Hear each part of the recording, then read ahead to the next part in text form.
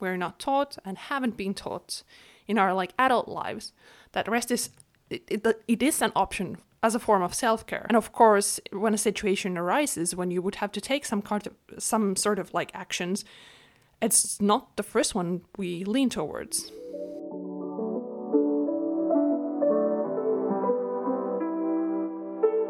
Hello and welcome to Unproductivity, the podcast about rest. My name is Nelly, and today we are going to talk about rest as self-care. Kind of like, what does it mean, what does it look like, and also why it is so controlled. There is a construction going outside, and unfortunately this is the only time I can record this episode. So I apologize beforehand if you're going to hear some construction noises. I will try to edit them out if there is any when I'm editing. But I hope it's not too disturbing. Anyways, to the topic of today, rest as self-care, and a bit generally about self-care also. I think self-care is portrayed in mainstream media and in social media as something that's like easy to do. Something that just kind of like comes. You don't need to make time for it, and it just happens, and the only reason you aren't doing more self-care is purely and entirely because of the lack of time. I think there's two issues here. First, I think everyone has heard the saying, like, you're never too busy for things that matter, and that it's not about being too busy for something or someone, it's just prioritizing other things over self-care or another person. And I agree with it. When we say that we are too busy for self-care or that we don't have time for it, we're just like prioritizing other things. We're maybe prioritizing watching a series or watching a movie or playing games or meeting up with someone or work ahead of self-care. The second point is what I want to focus on today, that self-care doesn't just like happen. For some, and definitely for myself, self-care is not like an obvious thing. It takes effort. Like sometimes I really have to motivate and kind of like force myself to take care of myself. And I think that's an aspect that doesn't get discussed in the entire like self-care discourse. It isn't a reward, I think, as is often portrayed. It's a necessity. It's like you're parenting yourself, making sure that you have everything you need to thrive, even though it would mean that you need to like take a break or ignore the things you'd rather be doing, like I said, playing video games or watching a series or browsing your phone. I'm not saying that there is anything wrong with those. They're usually just things we kind of get stuck on and ignore the actual things that can help ourselves feel better. This idea of self-care as like a self-parenting really changes the way we think about self-care. At least most of us know the basics of like keeping a human alive. You need food and sleep and shelter and social connection of some kind and so on. But while we would tell our children or others we take care of to stop playing and do that that makes them feel better, that one thing or that group of things, we often forget that we can have a similar relationship to ourselves. And it really feels like that also in a way. Is when you really don't have the energy to go wash your hair or go for a walk or don't feel like calling a friend because you're feeling miserable, but you do it anyways. That's kind of like the parenting deal that I'm talking about. I mean, it's definitely good to let your inner child be free, but sometimes we need to be the like quote unquote adult and remind ourselves that bedtime exists for a reason. And I don't mean like disciplining ourselves, because boy, do we do that a lot. No, it's more coming from a place of love and care, and where we are fulfilling the needs we have instead of continuing to do the things that might be harmful for us or the things that have our attention at the moment. And even if they're not like directly harmful, they're not really helping us feel better either. Self-care is often something that is the like first thing that go out the window when things that get difficult. This might be because of like stress and scheduling and a lot of deadlines coming up, or it might be because of our mental or physical illnesses. But what are the reasons in this kind of situation self-care becomes challenging? Our environment, I mean like the space we live in might get cluttered. We stop taking care of our appearance or start eating food that's like easy to grab rather than good for us. And I think that most of us know what to do, the steps to feel better, and the ways you need to be cared for. But we just lack the like physical or mental energy to take those steps. And self-care isn't always just like a reward. Sometimes it takes a lot of motivation and self-discipline to achieve. And I feel like it's an aspect that's it's not, as I said, it's not present on this like self-care discourse where you're just like, oh, I'll take a bubble bath and have a face mask and maybe go for a walk or dance to some music, and it's somehow very natural and free and rewarding, and nobody talks about this, that when you are down or when you are stressed, you know the steps, you know how to make yourself feel better, but you don't have the energy or the motivation to do it. And then we often like punish ourselves for knowing what to do and then not doing it because we think that we're just lazy, when it's really more about not having the energy and not having the capability to do so. And I think that especially like rest as a form of self-care is definitely like a challenging one. Even if you don't have other factors in your life making it more difficult, like the ones I mentioned earlier, I think to a far extent, this is because we are not taught that rest is a form of self-care, that it's even an option in general when you're feeling down or tired or stressed. We're catered an assortment of options, from like working out to caffeine to vitamin shots, but rest is just kind of ignored and passed in silence. We're not taught and haven't been taught in our like adult lives that rest is it is an option as a form of self-care. And of course, when a situation arises when you would have to take some sort of like actions, it's not the first one we lean towards. But what does rest as self-care look like then? Well, as an example, when I was studying in my master's program in uni, I had this like a stack of assignments to turn in next week. And I actually took an entire day off. What? Let me explain. I was writing something on Saturday. I was like really stressed out about deadlines, about being so tired that I can't think straight. And I was like trying to take short walks and drink coffee and meditate and, make it's just anything to make things happen, to be able to focus.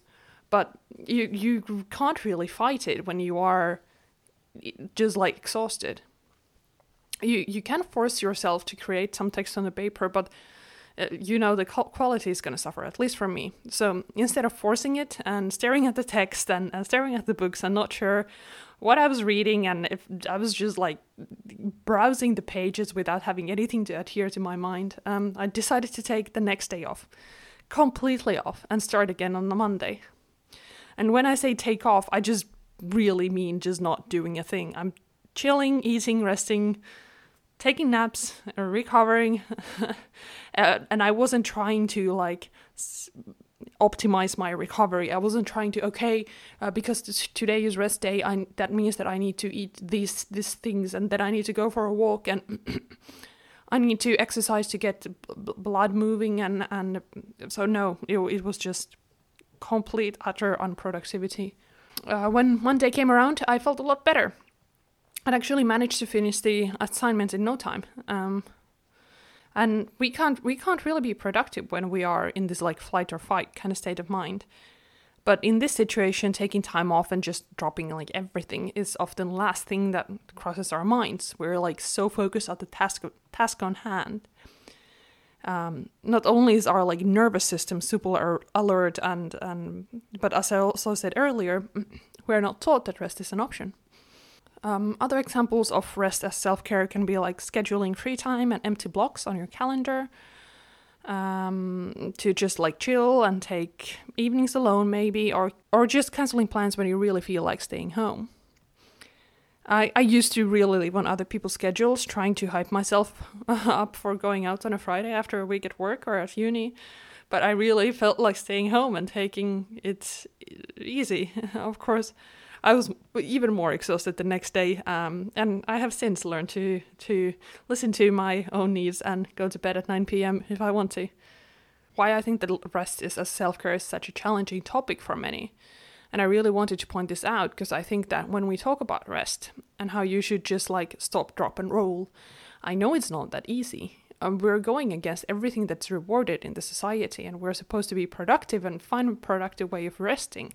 Like taking breaks from work or studying to go fold the laundry or go for a run or something.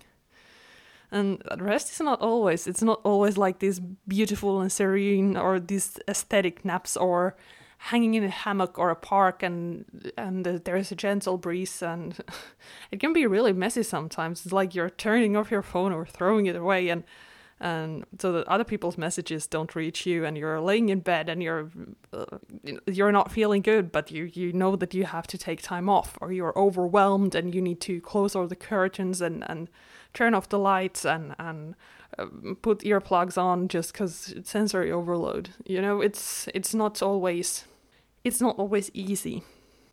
But it can also be like small things. It can be like a short nap in the middle of the day or between meetings or snoozing in the bus. It doesn't have to take time or effort. We can just rest. I touched on this self-care theme a bit on episode 3 with Michael when we were talking about masculinity, and noted that rest as a form of self-care is really not something that's allowed for men or discussed in the context of masculinity. Like, the forms of self-care that are presented and as acceptable or promoted for men often revolve around things that you can buy, or that then something to do with like an activity. But we rarely see an image of a man napping in a soft blanket and snoozing away with a book. It's even visible in the market, most of the products that promote rest, such as like sleep products or the whole concept of sleep hygiene, is really marketed towards women. And as Michael said, men actually had a lot of trouble, or men do have a lot of trouble sleeping. But why are we not like more concerned about this?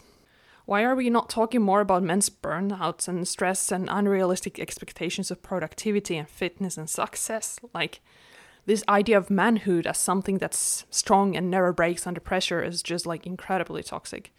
We need a discourse where we allow men to explore other forms of self-care, whether it is long bubble baths with your book or sleeping in or Harry Potter marathons with a blanket and snacks. But what does rest as self-care really mean then? I think to me it means recognizing the moments when you're pushing past your boundaries and taking a moment to recover and be, unproductive. It means that we take the time and put the effort into giving ourselves chances to rest, making space in our calendars. It might also mean canceling plans, saying no to plans, or drawing boundaries with how much energy you give to others. As I talked in the last episode, this idea of unavailability for others, or making yourself unavailable for people and things that drain your energy, rather than give it's definitely a form of self-care. And it's kind of prioritizing your own well-being first, prioritizing yourself first. And I think that's kind of the deal with rest. It doesn't benefit anyone else or anything else directly. There is no profiting off of resting. There are no productive breaks with tidying up. You're not resting for the benefit of your employer or a company. Resting is the most like anti-capitalist thing to do, because you're not only benefiting yourself, taking care of what so many people and capitalists want, it's your labor power, your energy.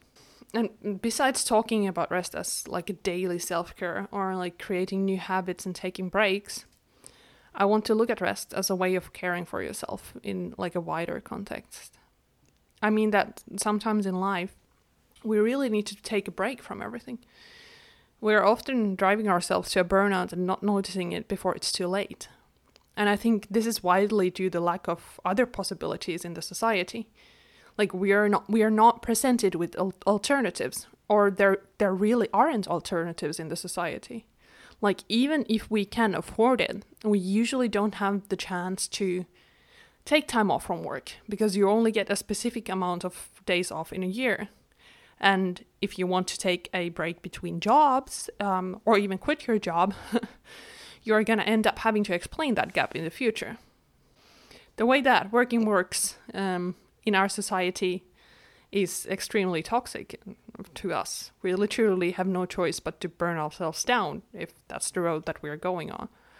This is why, like in my day job, I'm a diversity and inclusion consultant. I talk so much about flexible working and how we need to normalize that other than these like 40 hours a week careers. People who work any less often get like stigmatized by others. Like there's something very wrong about them. I think I touched on this in the Hustle and Grind episode. We simply do not see working less as an worthy way of living or building your life. When someone is taking a like quote unquote mental health break to rest or to avoid like burnout, people either think that it's just an excuse to be lazy, or that it's quote unquote too late, that they're already like seriously ill. But this like preventive, like kind of like life is starting to be too much, I need to slow it down kind of break is kind of out of the question as an alternative. Or realizing that you've been grinding for the past 10 years and really need a time off to figure out what to do with your life because it's not fulfilling anymore.